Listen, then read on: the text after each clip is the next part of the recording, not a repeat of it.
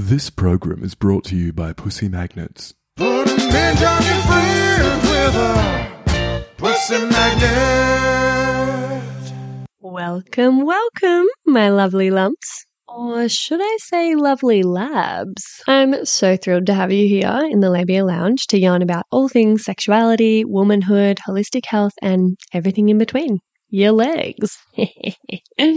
Can never help myself. Anyway, we're going to have vag loads of real chats with real people about real shit. So buckle up. You're about to receive the sex ed that you never had and have a bloody good laugh while you're at it.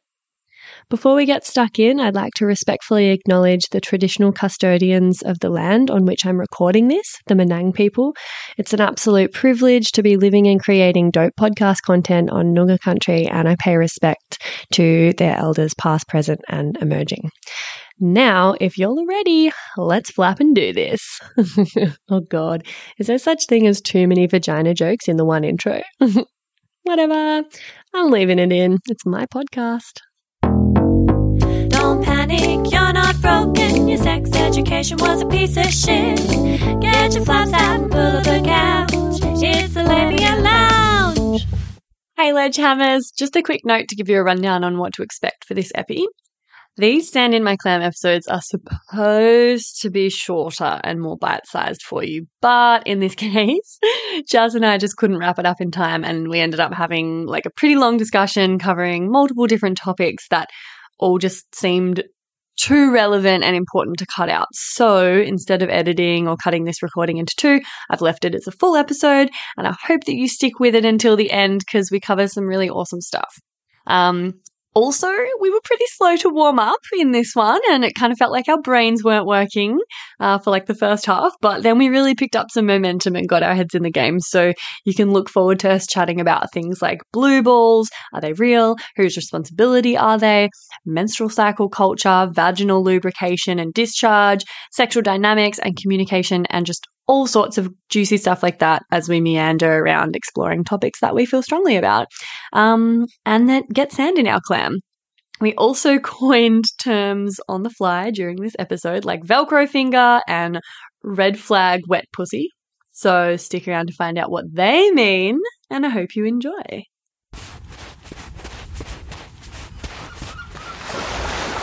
Ah, shit. Far out, woman. What's got sand in your clam now? Pew, pew, pew, pew, pew, pew. Sand in my clam. Hey, my labial love bugs. Welcome back to another installment of Sand in My Clam. I've got my dear friend Jazz here. Hey, Jazz. Hey, thanks for having me. No worries. I've been wanting to get you on the pod for fucking ages. So I just thought this kind of segment that I've just sort of introduced with the whole Sand in My Clam thing is the perfect way to get my mates on if we don't have, a topic that's particularly educational or, a certain expertise that I can interview you on. We can still at least just have discussions about stuff that we would normally be chatting about on the phone anyway. And then I'd be like, fuck. That was a podcast episode. Wish I'd recorded that. Yeah, we've definitely had a few conversations like that. Yeah, so this is the perfect avenue, and we've got a couple of things that we could chat about. I was thinking, though, that we could start with, and just to give everyone a bit of context, if this is the first episode that you've listened to, the spiel that I am supposed to give is like Sand in My Clam. They're like shorter episodes of the Labia Lounge. They are an opportunity for us to chat about shit that pisses us off, generally stuff that would be relatable to other people with a vagina and like living in, a patriarchal culture and in these systems that are really not designed for us. So let's chat about this whole thing where a guy or someone with a dick can basically complain about blue balls and then use that to make it our responsibility to finish him off or make us feel bad for like giving him blue balls, make us feel like his ejaculation is on us. And if we don't do that, then like what fucking wenches we are for leaving him with blue balls. Like, cause that fucking gets sand in my clam. Totally. Yeah. This is a conversation that I've had with my partner a whole bunch of times. And to be fair, like growing up, I thought it was definitely a thing, and definitely a thing that was my responsibility at times, you know, which is exactly what you're talking about. And it's, you know, I've done little bits of reading here and there, and it seems to be like there was some slang that came around like 1916 or something like that. Oh, wow. And it feels like it's definitely a thing. It's definitely a thing. A lot of blood gets pumped to the area. They're experiencing some uncomfort, some discomfort. But it sounds like it's kind of been a bit of a myth that's been created to pressure women into, you know, having it be their responsibility. And, you know, that sucks. It sucks. Yeah. And it's like, I sort of thought it was, because it's like, is it a myth? Is it a real thing? For a long time, I thought it was a myth. I've like asked various partners about it to get their hot take. And some of them have said like, yeah, no, it's definitely a thing. I feel like a lot of pain and throbbing in my body. And then other partners I've had is like, nah, like I don't really get it. I don't know. And then if you look it up, there is like a medical term for it.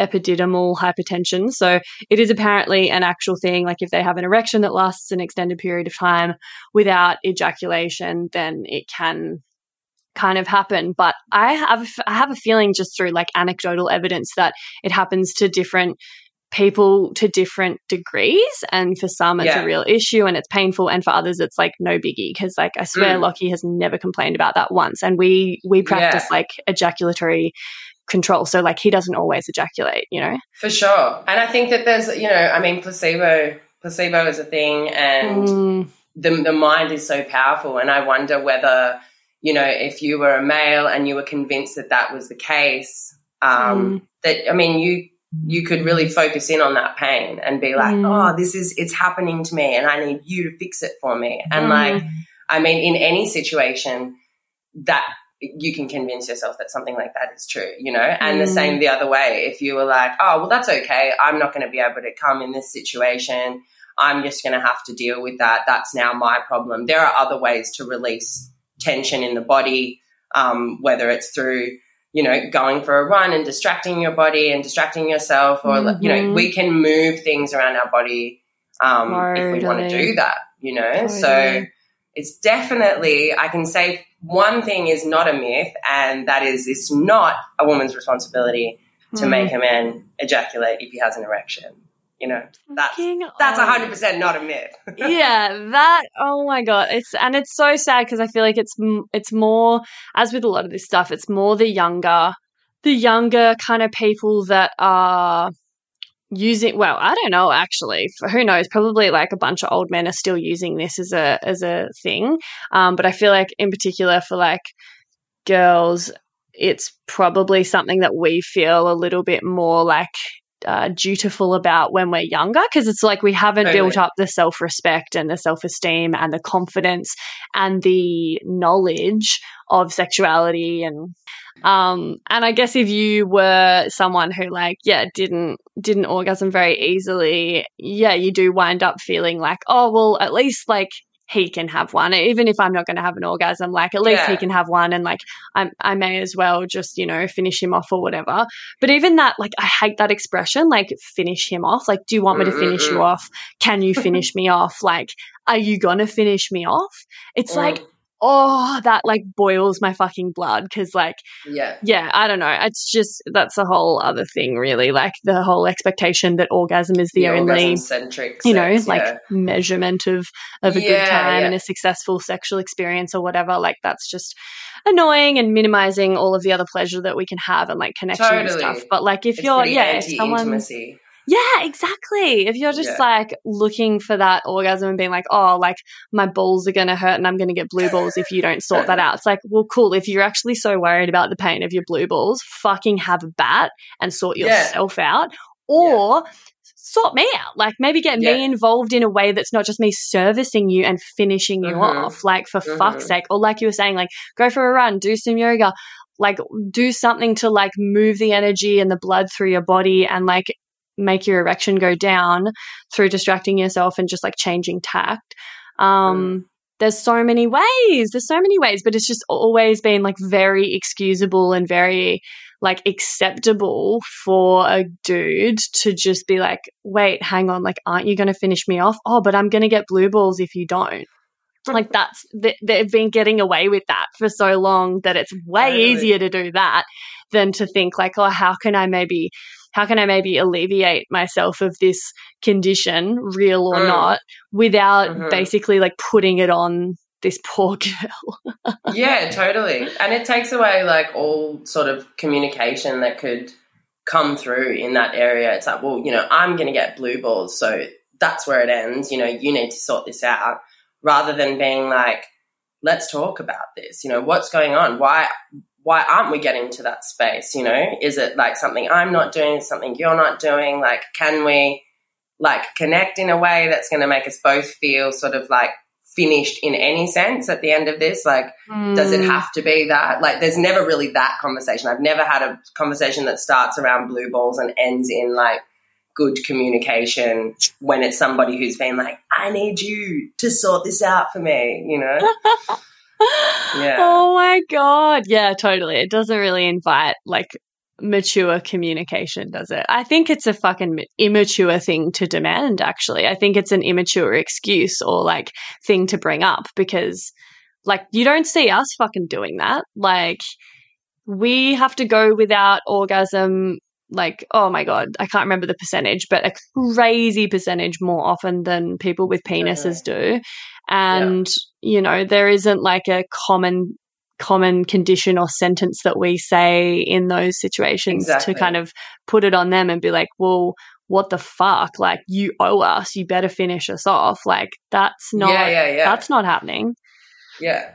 I mean, yeah, you can, like, there's not many things in that realm like that you can direct towards men, you know, like you can say the blue balls thing is quite similar to like, well, you're the woman, you should go and cook the dinner, or you should go and, you know, these gender roles, like we don't really have that much that we can sort of throw back in the other way. No. It's like, yeah. It's, oh man, yeah, gender roles is gonna have to be a topic that we cover on this at some point, I think. But yeah, it's like, oh, it's just frustrating, because I guess and like I always bring this up, but it ties into so many things, but we have been conditioned to be, you know, like people pleasing and self-sacrificing, and to be like subservient in ways, you know, like that's kind of like, you know, been our role for a long time. And the expectations on a woman in a hetero dynamic, you know, they really do include us serving and giving rather than like taking or receiving. And so it's not that like out of the ordinary for us to have these expectations on us and to be asked to or told to do something, and for us to kind of just take that on board and be like, oh yeah, like of course, well, like that's just expected, you know. And it's like way less these days. Like I'm definitely not just, you know, expecting myself to always cook or do the dishes or whatever. Like I kind of expect a lot of that out of my partner, because I've grown up in a different generation. But like I still see that kind of like, yes, playing out. I feel like this is something that's born out of that same time, you know. So I definitely think I agree with you. Like I don't live in a household where I'm made to fit the role of a woman within the household or anything like that, nor in my sex life. But, you know, I know a lot of people who still are stuck in that position. And, you know, on the topic of like self-sacrifice, you know, we experience our menstrual cycles and pains and all sorts of other things. Like I feel like I get like a week's break out of my cycle from experiencing either like hormonal influence or pain or, you know, whatever it is that's around my menstrual cycle. And, you know, it's not like I was just listening to the news the other night about female athletes trying to be recognized when they're going through their menstrual cycles, you know, and that's not something that we've been able to turn into like, hey, this is your problem and you need to fix this, or you need to do something about this to make Yeah. it easier for me. You know, we're sort of stuck being like not even noticed and having to just like push through, like that's not a problem. And if you do bring it up, you know, it's like, ooh, and it should be the same for blue balls. It's like, dude, that's not my realm. Those are your balls. And if they're blue, you need to go and like fix that color wheel for yourself. Like that's not, I'm not experiencing that. Yeah, you know. Totally. Yeah, totally. And I think like a lot of things have come a long way, but then when it comes to sex, because it's less talked about, it's kind of in the shadows, it's behind closed doors. It's really triggering for a lot of people. There's a lot of like conditioning and trauma around that. That just layers on top of the existing kind of like expectations of women to be people pleasing and self-sacrificing and serving of like the man. So then like it's slower to change. Like I feel like it's been slower to change because there's these dynamics that go on in the bedroom and no one really talks about them. Yeah. And like I'll meet, you know, back when I was dating, like I'd meet a dude who seemed really progressive and like really switched on, and he seemed like a feminist and it was all great, great, great. I was like, wow, holy fuck, this is amazing. And then we'd get to the bedroom and it was just like straight back to the 1900s. It was just like he was not progressive or, you know, a sort of feminist in that department at all. Right. And it's like, well, because we're not talking about it and it's happening behind closed doors, so there isn't like the accountability, there isn't, you know, this like obvious change and shift happening as quickly as with like other sorts of things like, you know, the domestic housework and gender roles. Yeah, and, like, blah, blah, blah.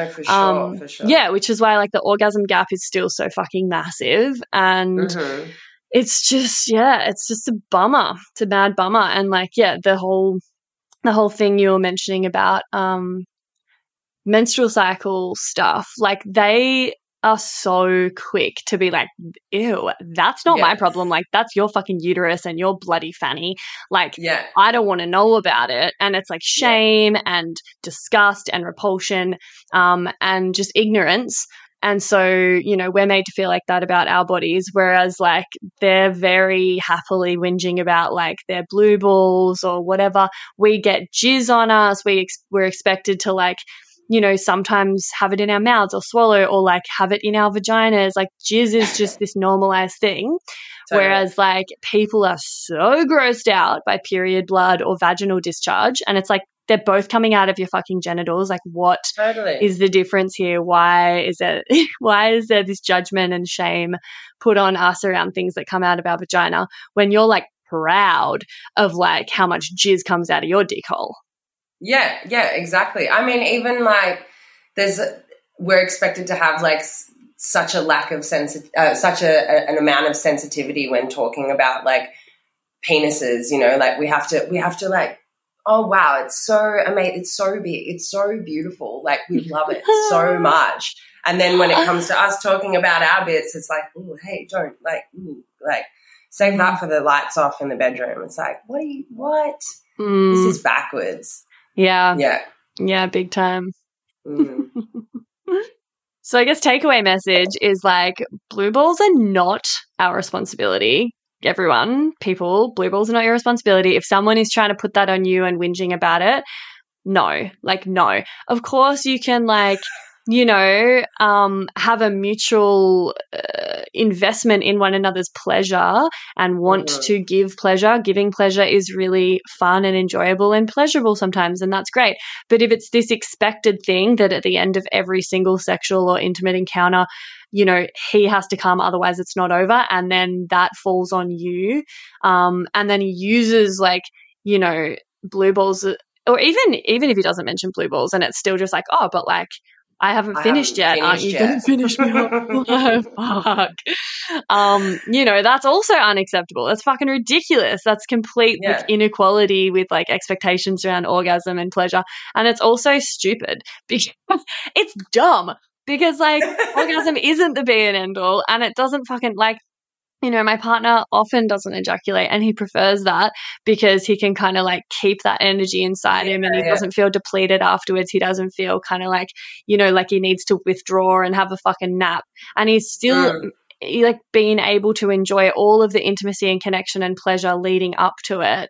And I think if you're like putting the effort into the foreplay and all the other stuff and like massage and touch and whatever, then like by the time that you've done all of that and then maybe you've had some penetrative sex, like you've kind of had like a big degustation of like yummy connection and touch and pleasure anyway. So like orgasm would be the cherry on top, sure, but it's not essential for that experience to be great, you know? No. I mean, and as a woman, I imagine like a huge percentage of other women also have to stimulate themselves whilst having sex to reach orgasm. So it's something that we're really used to. I don't want to speak for everybody, but, you know, a lot of people, especially sort of like trying when you're younger and you're trying to find it. And even that like is seen as kind of, you know, like a guy can be on a fucking bus and feel like they can stroke their dick while they look at a person. And that's like, I mean, it's not okay. It's obviously not okay.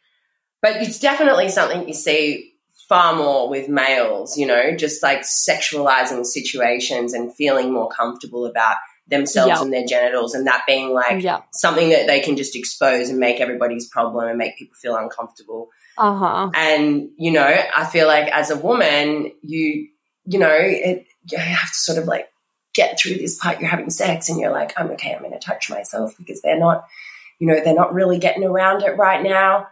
And you help yourself, you know. As women, we're far more independent when it comes to our orgasms than the males are, you know, in that sort of intimate situation. Like I don't think I've ever made somebody make me come, you know. Yeah, I've definitely run away and done it myself. Excuse the interruption, my loves, but I'm shamelessly seeking reviews and 5-star ratings for the potty because, as I'm sure you've noticed by now, it's pretty fab. And the more people who get to hear it, the more people it can help. Reviews and ratings help me curry favour with the algorithmic gods and get suggested to other listeners to check out. Plus, they make me feel really good and appreciated as I continue to pour my heart and soul into creating this baby for you. And I promise I don't mazz over them or anything. I mostly just tuck them away for a rainy day when I'm filled with self-doubt and existential dread about being self-employed, which is fairly frequently.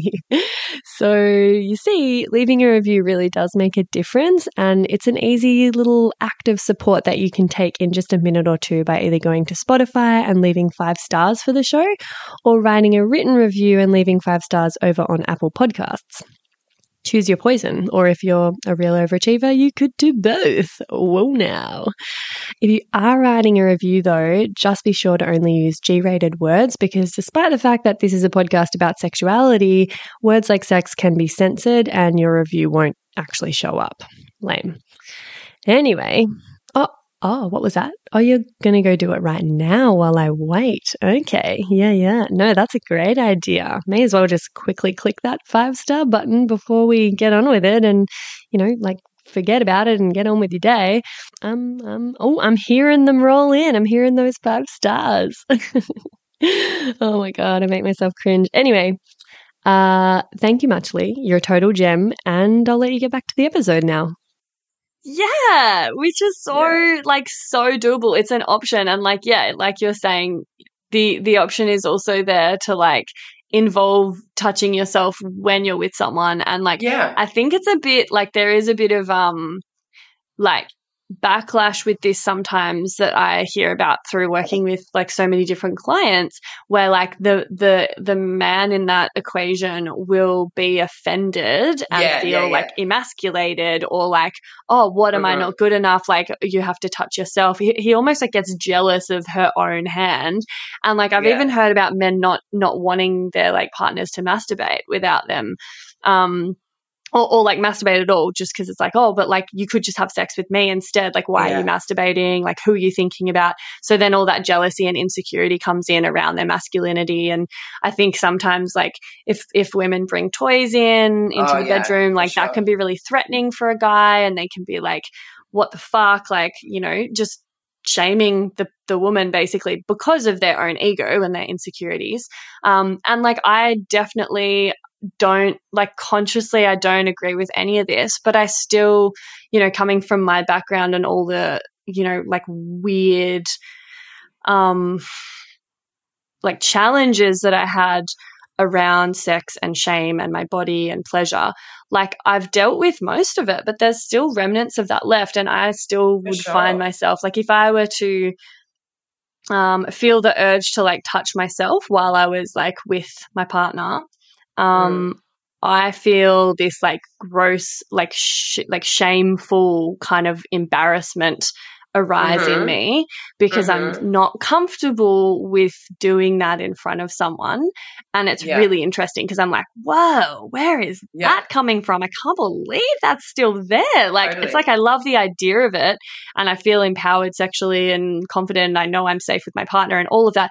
But then like there's this visceral reaction in me that tries to prevent me from doing that because it's like embarrassing and I feel ashamed to touch myself in front of someone. Yeah. Absolutely. I agree. I also feel the the past blue ball conversation in my mind. Like if I orgasm before my partner orgasms, I'm like, oh my God, like now, okay, we've got to get him, and I have those thoughts too that pop in. Same when when I want to touch myself, I feel that. I'm like, oh, is he going to feel like he's not doing a great job? Like my whole sexual brain then goes into, does he not feel like the god in this situation? Am I like bringing his status down in his mind? And I really, when I look back on all those times that have like traumatized me into thinking that, I don't really think a lot of the men that were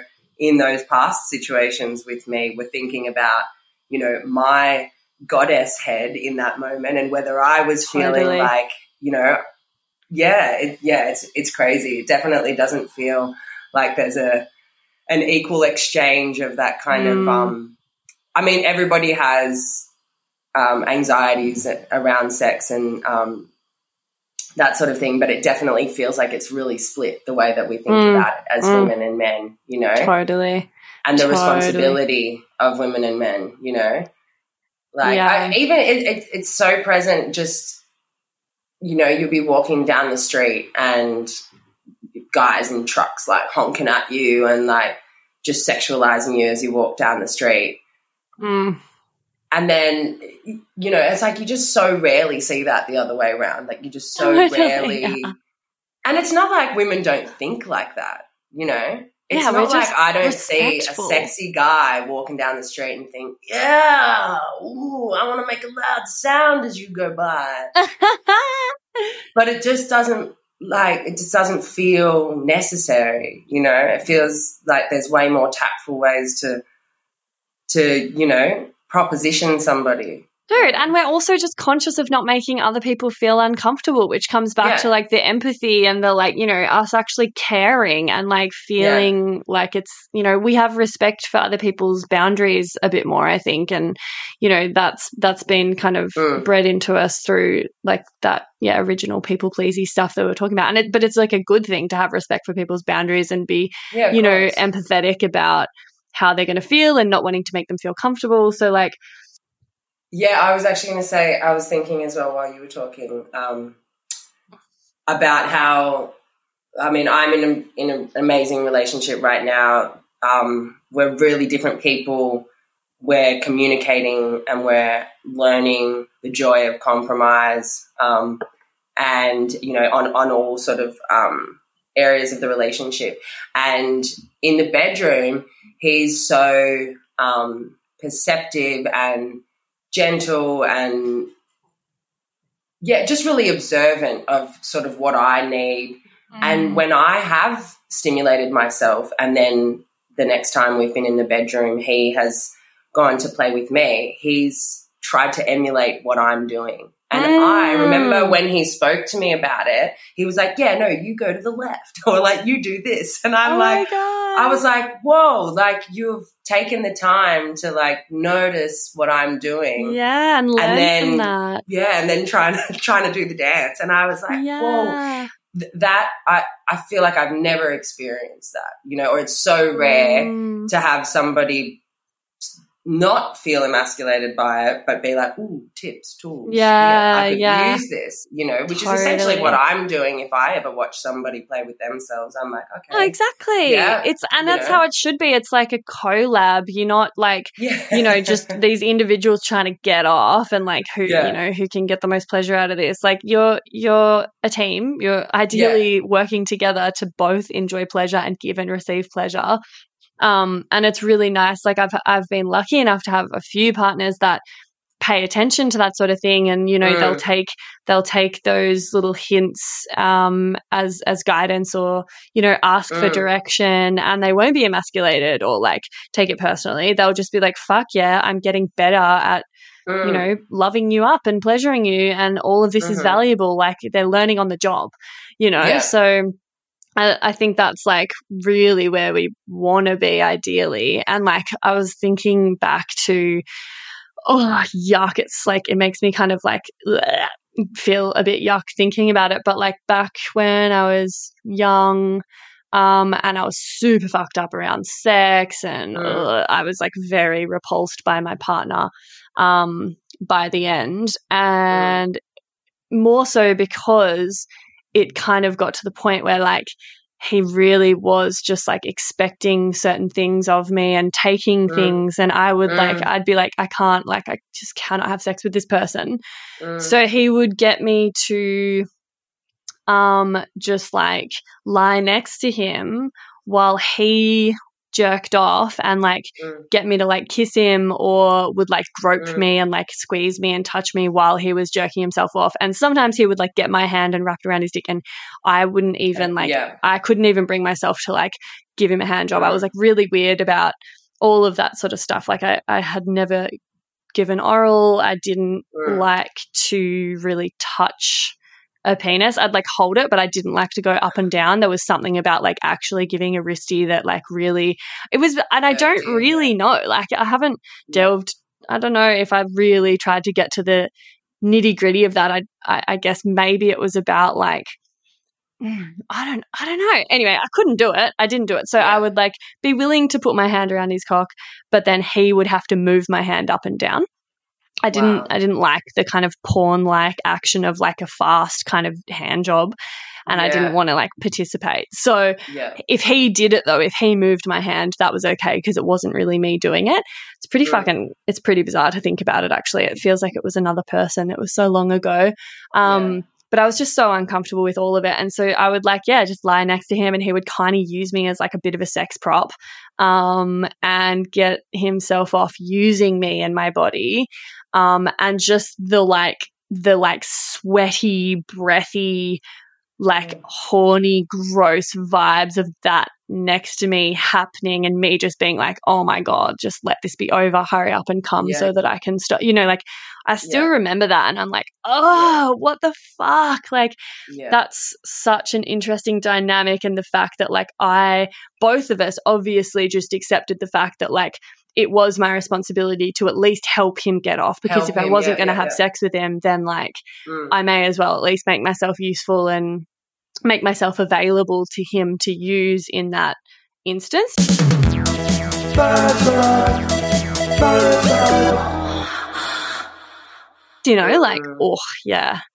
Makes me shudder. No, I feel like you'd be hard pressed to find a woman that doesn't have some sort of relatable experience to that, and also the other side, hard pressed to find a woman who is running around like running that racket. Like I don't feel like a woman's sexual needs have ever been that powerful, like just running around the streets talking about it. That they're like, and that they would put their needs first and demand something of someone else, even if they clearly didn't want to.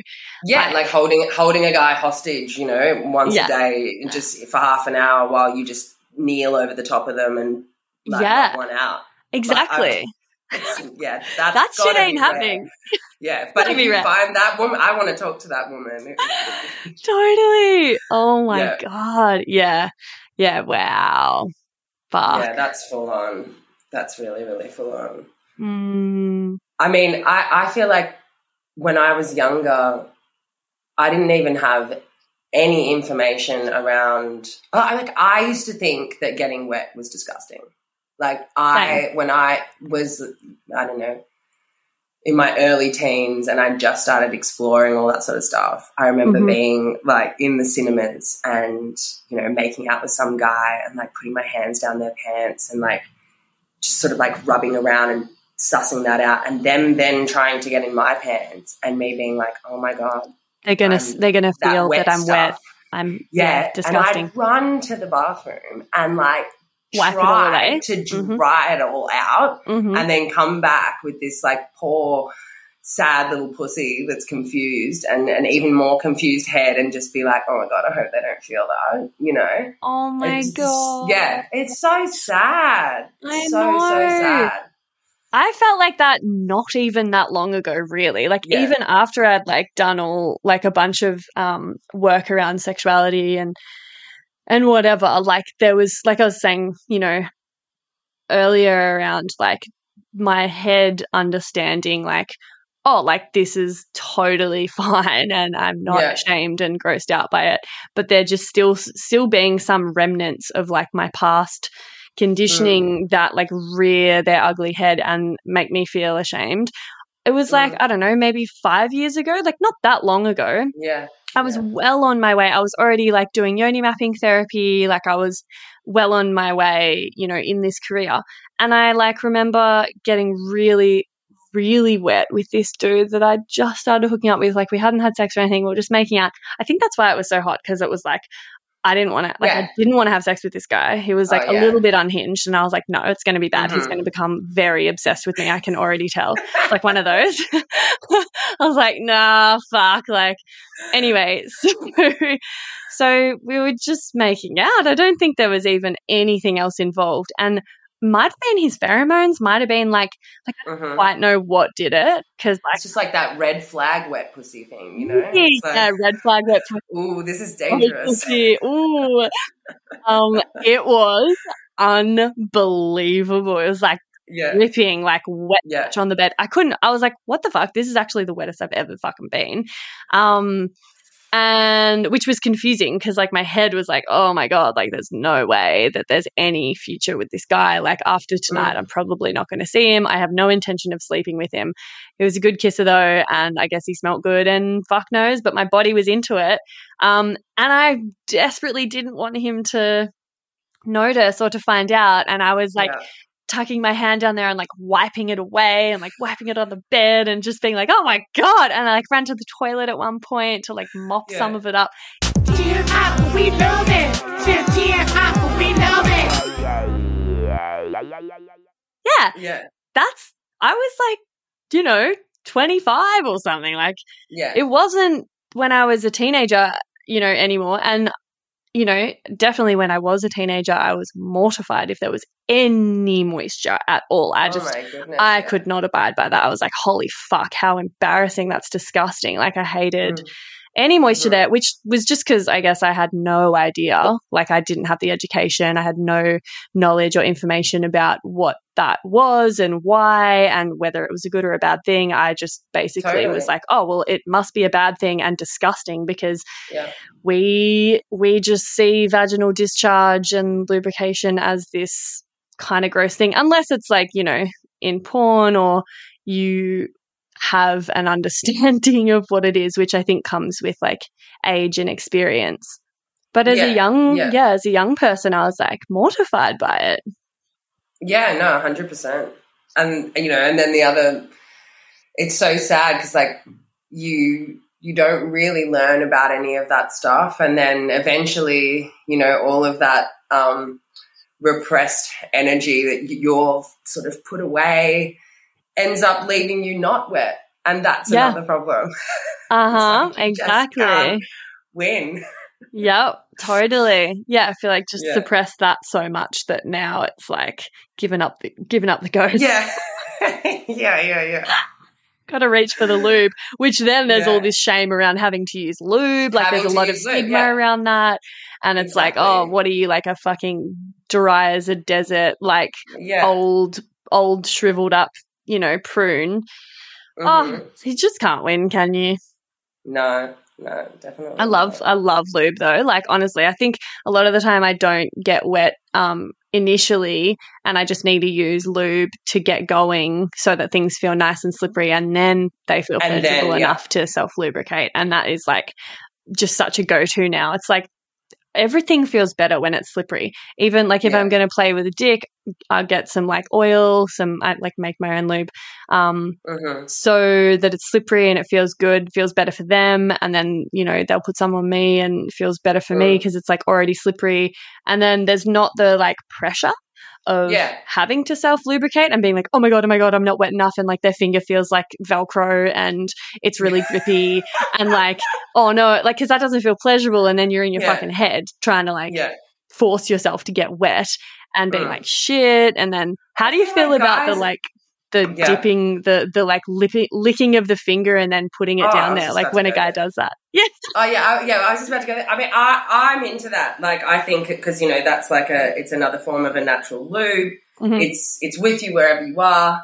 On tap. And yeah, I think that is totally acceptable, and I think not enough men are doing that. Like, if you put your hand down there and it's not wet, like whatever you got to make that better for me, I'm down with that. You know, that shows me that you understand what is necessary for this to continue. Like, I definitely am much more keen on that situation than somebody that just keeps trying when it's like that, because that's just going to dry that section out it doesn't more than feel anything good. else. No, it feels terrible. Yeah. It feels terrible. But the lack of knowledge around, like, you know, a woman's vagina is terrible. Like, of all the sexual encounters I've had, I could only count on one hand how many times a guy has just gone down there and been like really perceptive and really sort of worked their way towards whatever they want to be doing to it. You know, it feels like men tend, I mean, I have my own, you know, I know what I'd like to do to a penis. I know what I sort of imagine, you know, the perfect penis in my mind and what it would like done to it, you know, and then that's like enjoyable for me. But then there's also like my vagina and what it likes, and then there's like what I would like it to like, you know, but what it likes is what it likes. And I haven't had many people come along that are just willing to sort of try different things and move slowly and get there, you know. I think lube is great. I think saliva is great. I think all of it leads to much better sex. You know, much more sustainable sex. Like, you can't, Well, yeah, I mean, without lubrication, you can't be having sex for long before it's just fucking sore and chafed and inflamed.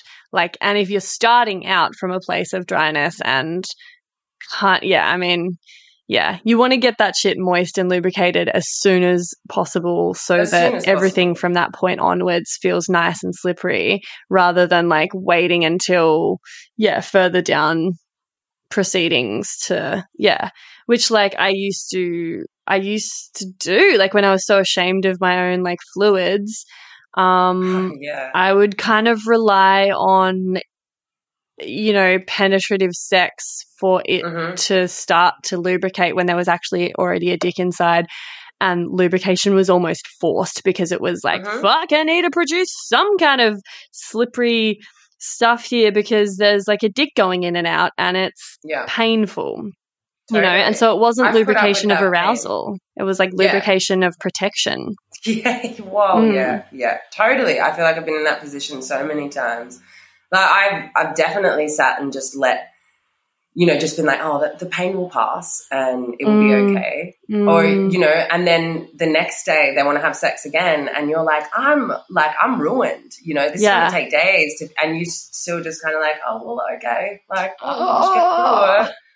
Oh, like, fuck. That breaks my heart. Yeah. It breaks my heart too. Like, thinking of my young self is often sad in those situations. And I think like I wanted to empower myself and I wanted to be, I felt like I had a lot of sexual energy and so I wanted to experience it and explore it.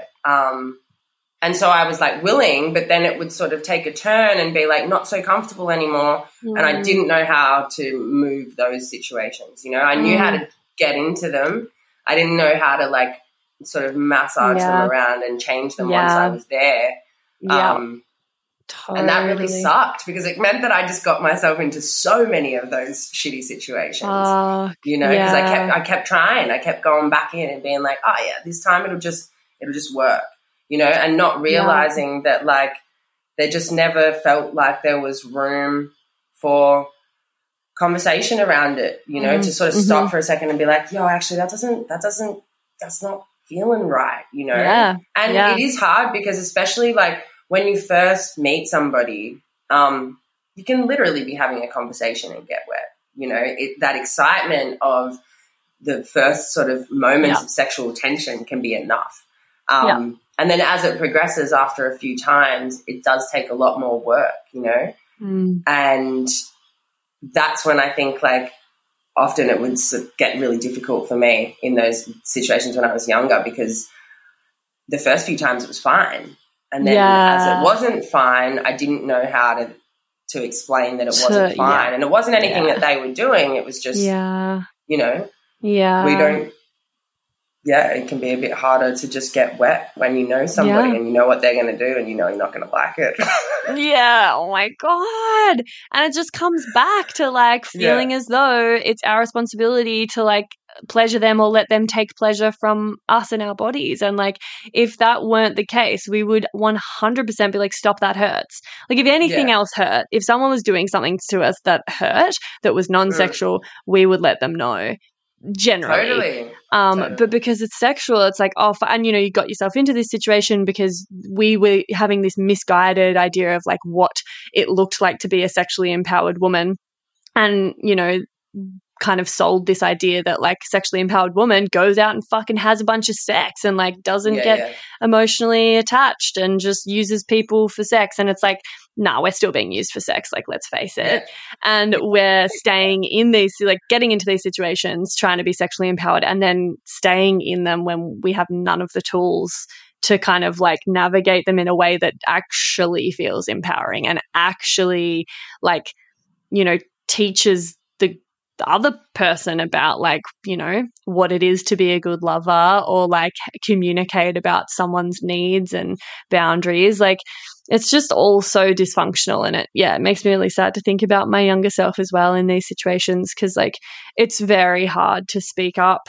It's very hard to feel as though our needs are as valid and, you know, worth the time, worth you know, breaking the flow or sort of making things awkward or, like, there's so many reasons that we, like, keep our mouths shut and we just try to roll with it and we, like, let our vaginas suffer through it in silence because it's easier to do that and sacrifice our own bodies and our own kind of, like, comfort than actually saying something and then making it weird and then maybe reacting badly or, you know, like, and that's just a whole other fucking thing is, like, when people, men in particular, react badly when we give them feedback or when we try to give them guidance or if we do speak up and say, like, oh, actually, like, that doesn't feel great like that. Could we try it like this? Or, like, can we stop? Because then it's like, if it's painful, usually I'd get into these situations, it would get to the point where it was so painful I was like, I need to stop. But then if you say I need to stop, they're like, oh, but I haven't finished. And then we're back at the blue balls thing and the fucking, you know. Totally. Yeah. We need to start coining some terms, you know. Totally. Like the Velcro finger. You've got Velcro finger, you know. There needs to be some terminology here for women. And I even think it's so sad that, like, I mean, I'm so happy to talk to anyone about these sort of things, you know. I work at a cafe at the moment, and if a woman came in and they wanted to have that conversation while I made their coffee, I'd be totally down to talk about it. But I feel like even in the space of chatting to women about these sorts of things, I find that a lot of the time the reaction is the same. It's kind of like it's not spoken about that much, you know. Like if I'm sitting around a bunch of girls and I just bring that up, there's going to be a couple of them that are like, oh, I don't share in that way. You know, it's still sort of seen that sort of conservative female perspective of it is still happening way more than I would think that, you know, we've progressed so far. Totally. And yet that conversation is still a little bit like, you know. Yeah, totally. And even when you don't get the like averse reactions of like discomfort and like, ooh, like don't talk about that. You'll still like I still get reactions from people that are positive but just show how unusual it is that I'm talking about my period. Like I'll just start talking about my period or something or other. And like I've had even just recently like some new friends that I met at a festival like be like, oh my God, it's so like amazing and inspiring that you talk about this stuff so openly. Like I've never seen anyone do that. Like it's really it feels really amazing to feel open enough to discuss this, you know, because I'd just met them, which like for me I'm like whatever, like I literally don't even bat an eyelid. I'll tell my barista about my period, like I don't care. But yeah, these like people were just so like amazed, and I was like, oh fuck, like you need some more people in your life that talk about this stuff openly, because I cannot be the first and only person that does it. Like what's going on here? You know, it's just not common yet. Yeah, it's not common. No. I think I get a lot of reactions like when I start bleeding and I'm on the coffee machine, like any female that comes in, how are you today? I'm bleeding. That's my answer, you know? And like, you know, I do get like, I don't know, probably like 60 or 70% of women that are like, oh yeah, cool, you know? Yeah. And then you do get like a whole nother area of reactions there that's just like, whoa, like how are you still in this space? Like, do you bleed once a month as well? Like, it's really strange. Yeah, it's really strange. Totally. Yeah. Hey, me again. If you'd like to support the potty and you've already given it 5 stars on whatever platform you're listening on, I want to mention that you can buy some really dope merch from the website and get yourself a Labia Lounge tote, tee, togs. Yep, you heard that right. I even have Labia Lounge bathers. Or a cute fanny pack if that'd blow your hair back. So if fashion isn't your passion though, you can donate to my Buy Me a Coffee donation page, which is actually called Buy Me a Soy Chai Latte, because I'll be the first to admit I'm a bit of a Melbourne cafe tosser like that. And yes, that is my coffee order. You can do a once-off donation or an ongoing membership and sponsor me for as little as 3 fat ones a month. And I also have a Sunroom profile over on the Sunroom app, as I've mentioned. And I also offer one-on-one coaching and online courses that'll help you level up your sex life and relationship with yourself and others in a really big way. So every bit helps, because it ain't cheap to put out a sweet podcast into the world every week out of my own pocket. So I will be undyingly grateful if you support me and my biz financially in any of these ways. And if you like, I'll even give you a mental BJ with my mind from the lounge itself. Saucy. And I'll pop the links in the show notes. Thank you. Later. I also think it's like important, maybe not in that same context of like a total stranger, but I think it's important to talk to men about menstrual stuff as well. Like, you know, not just all men and strangers, and you can pick your battles. Some you can just tell there's no fucking point. But like the people in my life, like my male friends and like, you know, brother or whatever, like I make a point of just talking openly about that stuff. And I'm not like doing it to try to make them uncomfortable or gross them out. No. But if it does, fucking good. So like that needs to be sorted out. Like that's their problem that makes them feel uncomfortable. And, you know, and I think it's good to push people a little bit, because it should be more normalized, and it's like doing them, I think it's doing men a service to talk about them around, talk about it around them. Actually, something fucking so gorgeous. I'll have to get him on the pod to talk about it. But my partner, Lockie, he says that like he'll meet people at parties or where, you know, he'll meet people who get chatting with chicks and with chick women, and it's the bogan in me that's still and he said he's like told me on multiple occasions like that when the women he's chatting to find out, maybe I'll come up in conversation or whatever, and he'll like talk about me as his partner. They'll find out what I do for work. And then he's like, it's almost as though it automatically just drops the conversation into a whole new space because they go, oh, you're safe. You're a safe space. Not only do you have a partner, but she works in this realm of like sexuality and menstrual cycles and fucking, genitals. So you must therefore, by proxy, just be like a safe space to talk to about that stuff. Because like also to give him credit, he is a very warm, beautiful person that you feel comfortable with like immediately, and he creates a safe space regardless of like me and my job. So he's already done a bit of groundwork creating the safe space just by being himself. But then he says like when they find out what I do, they always end up talking to him about sex or their periods or their relationships, and he's like, I fucking love that people like that women feel comfortable and safe around me to talk about their periods, and I fucking get off on it in this weird way that's like, fuck yeah, this is so rare for a woman to, especially someone he doesn't know who has just met, to like talk to him about these topics that are usually so like taboo and out of bounds. And he's like, totally. It's just epic. Like I feel really privileged and honored that they feel comfortable enough to talk to me about these topics that are usually off limits. And that like makes him feel really good about himself. And that he can create that safe space for them because they obviously need it because there isn't enough of that. And I think talking to a man and having that masculine presence, able to hold space for the chats around the feminine stuff is like very healing. And I just thought that was so beautiful. Totally. I think it's funny. I had an experience because I have a Labia Lounge sticker that is on my water bottle, and I take that into work every day. And one day, one of the guys I worked with turned around, like saw it, and he was like, Labia Lounge. And like kind of, I didn't know what the reaction was going to be, but I felt like he was like about to sort of like, it was like he felt uncomfortable, and so he had to start like making jokes or something, Yeah, classic. And all of a sudden, and I got really protective because I was like, hey, hang on a minute. And so I went into a little bit of detail and like, explained, about yoni mapping, and him and the other girl that was working there were just like, what? Like, what is this? No idea whatsoever.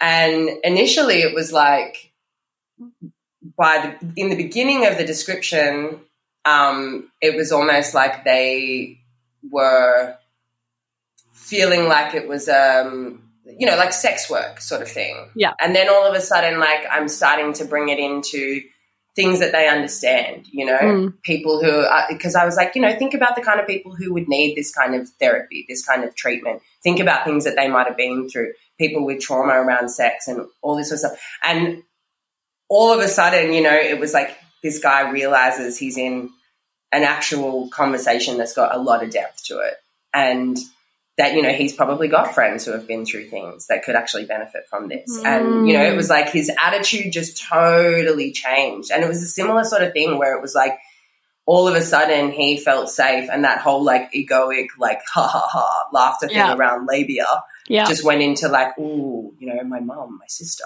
and it got into a place where he could speak from an emotional place. And I was like, fuck yeah. So the stickers are good. I'll send you a bumper sticker. Yeah. Oh, that's so beautiful. I love hearing that, because those are the big wins when there's like that kind of like that kind of not like, I wouldn't say like toxic mask, but almost like a defensiveness and a bit of a like jokey, like take the piss, totally, or like.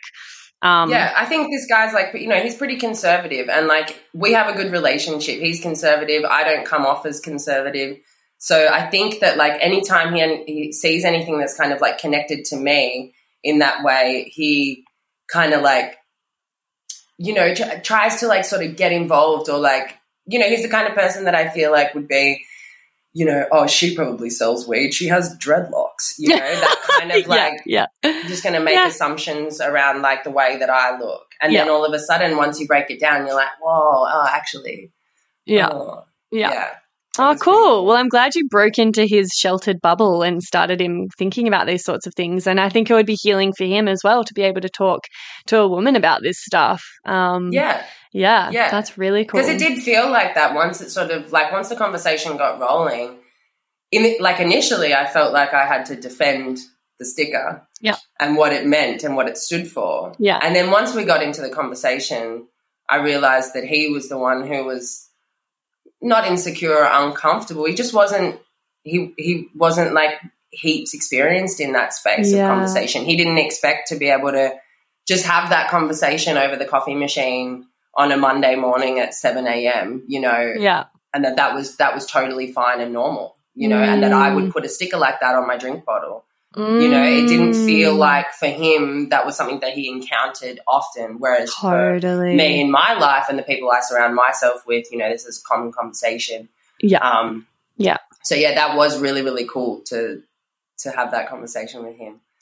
And it's definitely led into a lot more conversations around that stuff, you know. Like, I think it is a nice thing to be around people like that and just slip little things in here and there and be like, oh, let's see if we can, you know, let's see if we can have this conversation. Just plant some seeds, crack a door open, you know. Exactly. I think that's like, that's something I love doing. And often I'll test the waters by like dropping a little something into a conversation or a social setting. And I'll just see like who bites, who recoils, you know, who's actually interested and willing and who's got their defenses up. And yeah, it is like, I feel like it's a bit of a public service, like because you do the same thing as me. Like, we really love to have conversations, and we love to have conversations about basically everything and anything. So there isn't really anything off limits. And I think for so many people, there are a lot of topics that are off limits, and you know, it's kind of freeing and healing for people to be able to,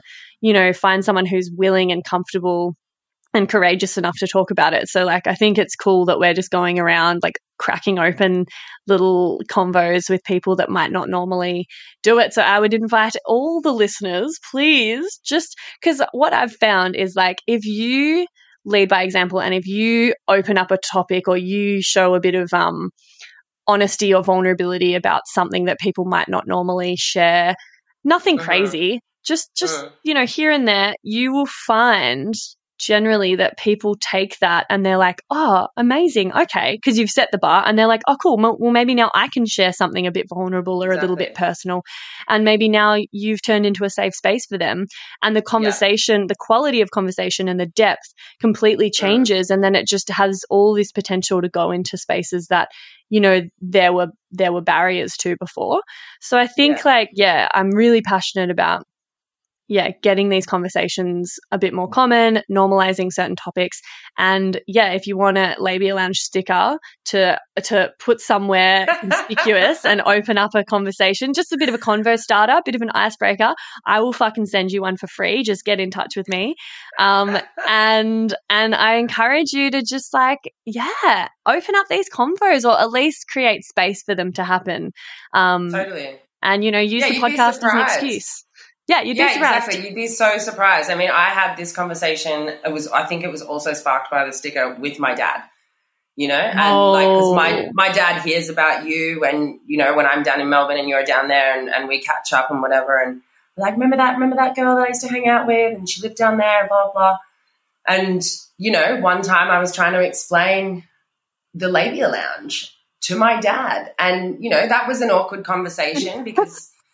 It's now my dad and I talking about sex, and oh my God, you know, but it was really cool. Like once I got into the therapy side of things and the fact that it is just an alternative therapy, and as soon as you start to like bring in the idea of people who have had a bad time, people who have had a really, really bad time, and then somebody who's willing to literally dive into that with somebody and physically and emotionally sit in that tension with somebody, all of a sudden we were in a whole nother conversation, you know? And I think that that's the thing. It's like that oftentimes, even coming back to the blue balls thing, if you're willing to sit in that tension for just a few minutes while you kind of like get comfy and be like, okay, hang on, like there's more to this than just like the entrance point, you know?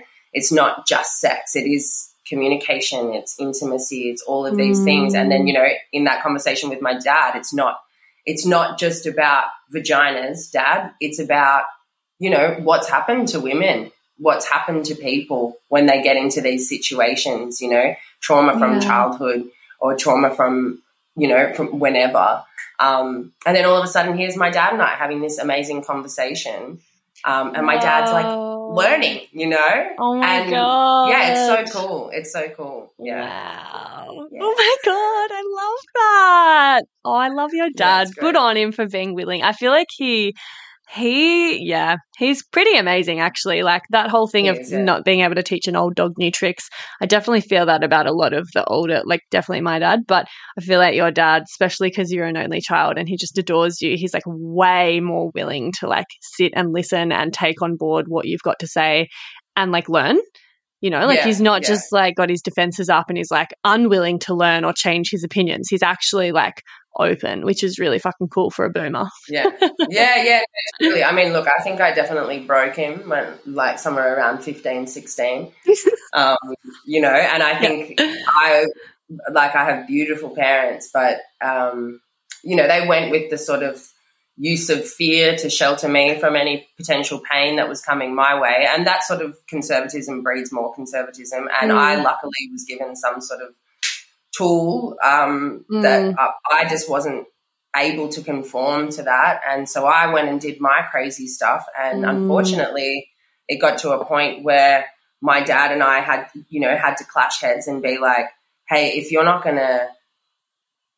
we're not able to compromise here, then we're not going to have a relationship. And I don't have any other brothers or sisters for him to latch onto instead of me. And I think that actually worked in our favor. Although we're so different, it did get to that point where it was like, hey, we're going to lose any ounce of hope for this relationship if we don't try to accept, and I would say to him, like, I understand why you did the things that you do because you wanted to protect me and you loved me, but that doesn't mean that they were the best thing to do or the right thing to do. I understand them as that was the best that you could do in that moment, but then you need to also understand that, my anti-conservatism or my rebelliousness or whatever you want to call it, that was the best that I could do at that time.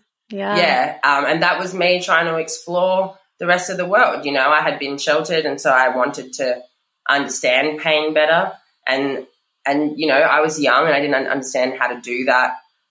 So I just threw myself into the gutter, because I was like, well, it looks like there's pain there, so I'll go there. And then, like a crazy, crazy journey trying to then bring those two things together and compromise with him, but it's going really well. Yeah. Fuck yeah. Good on you. Yeah, nice. Just a little bit of a family rundown for the end of the potty. I just feel like we've gone for an hour. These episodes are supposed to be like maximum half an hour, but I don't even feel like I want to cut it into two because I feel like most of what we spoke about kept intertwining with where we started. So I don't know. I'll see. I'll make a decision about that. But if you've stuck with us, fucking good on you.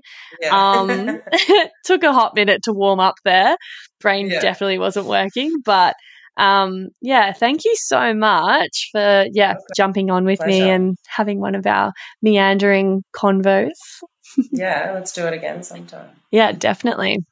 All right, everyone. If you've got any Sand in My Clam stories or examples, please send them in. Send me a voicey or a message. If you want to jump on the podcast, I might consider it as well. That's it for today. Bye. Bye. And that's it, darling hearts. Thank you for stopping by the Labia Lounge. Your bum groove in the couch will be right where you left it, just waiting for you to sink back in for some more double L action next time. And in the meantime, if you'd be a dear and subscribe, share this episode, or leave a review on iTunes, then you can pat yourself on the snatch because that, my dear, is a downright act of sex-positive feminist activism. And you'd be supporting my vision to educate, empower, demystify, and destigmatize with this here podcast. Also, I'm always open to feedback, topic ideas that you'd love to hear covered, or guest suggestions. So feel free to get in touch via my website at freyagraph.com or say hey over on Insta. My handle is Freya_graph_YMT, and I seriously hope you're following me on there because damn, we have fun. We have fun. Anyway, later labial legends. I'll see you next time.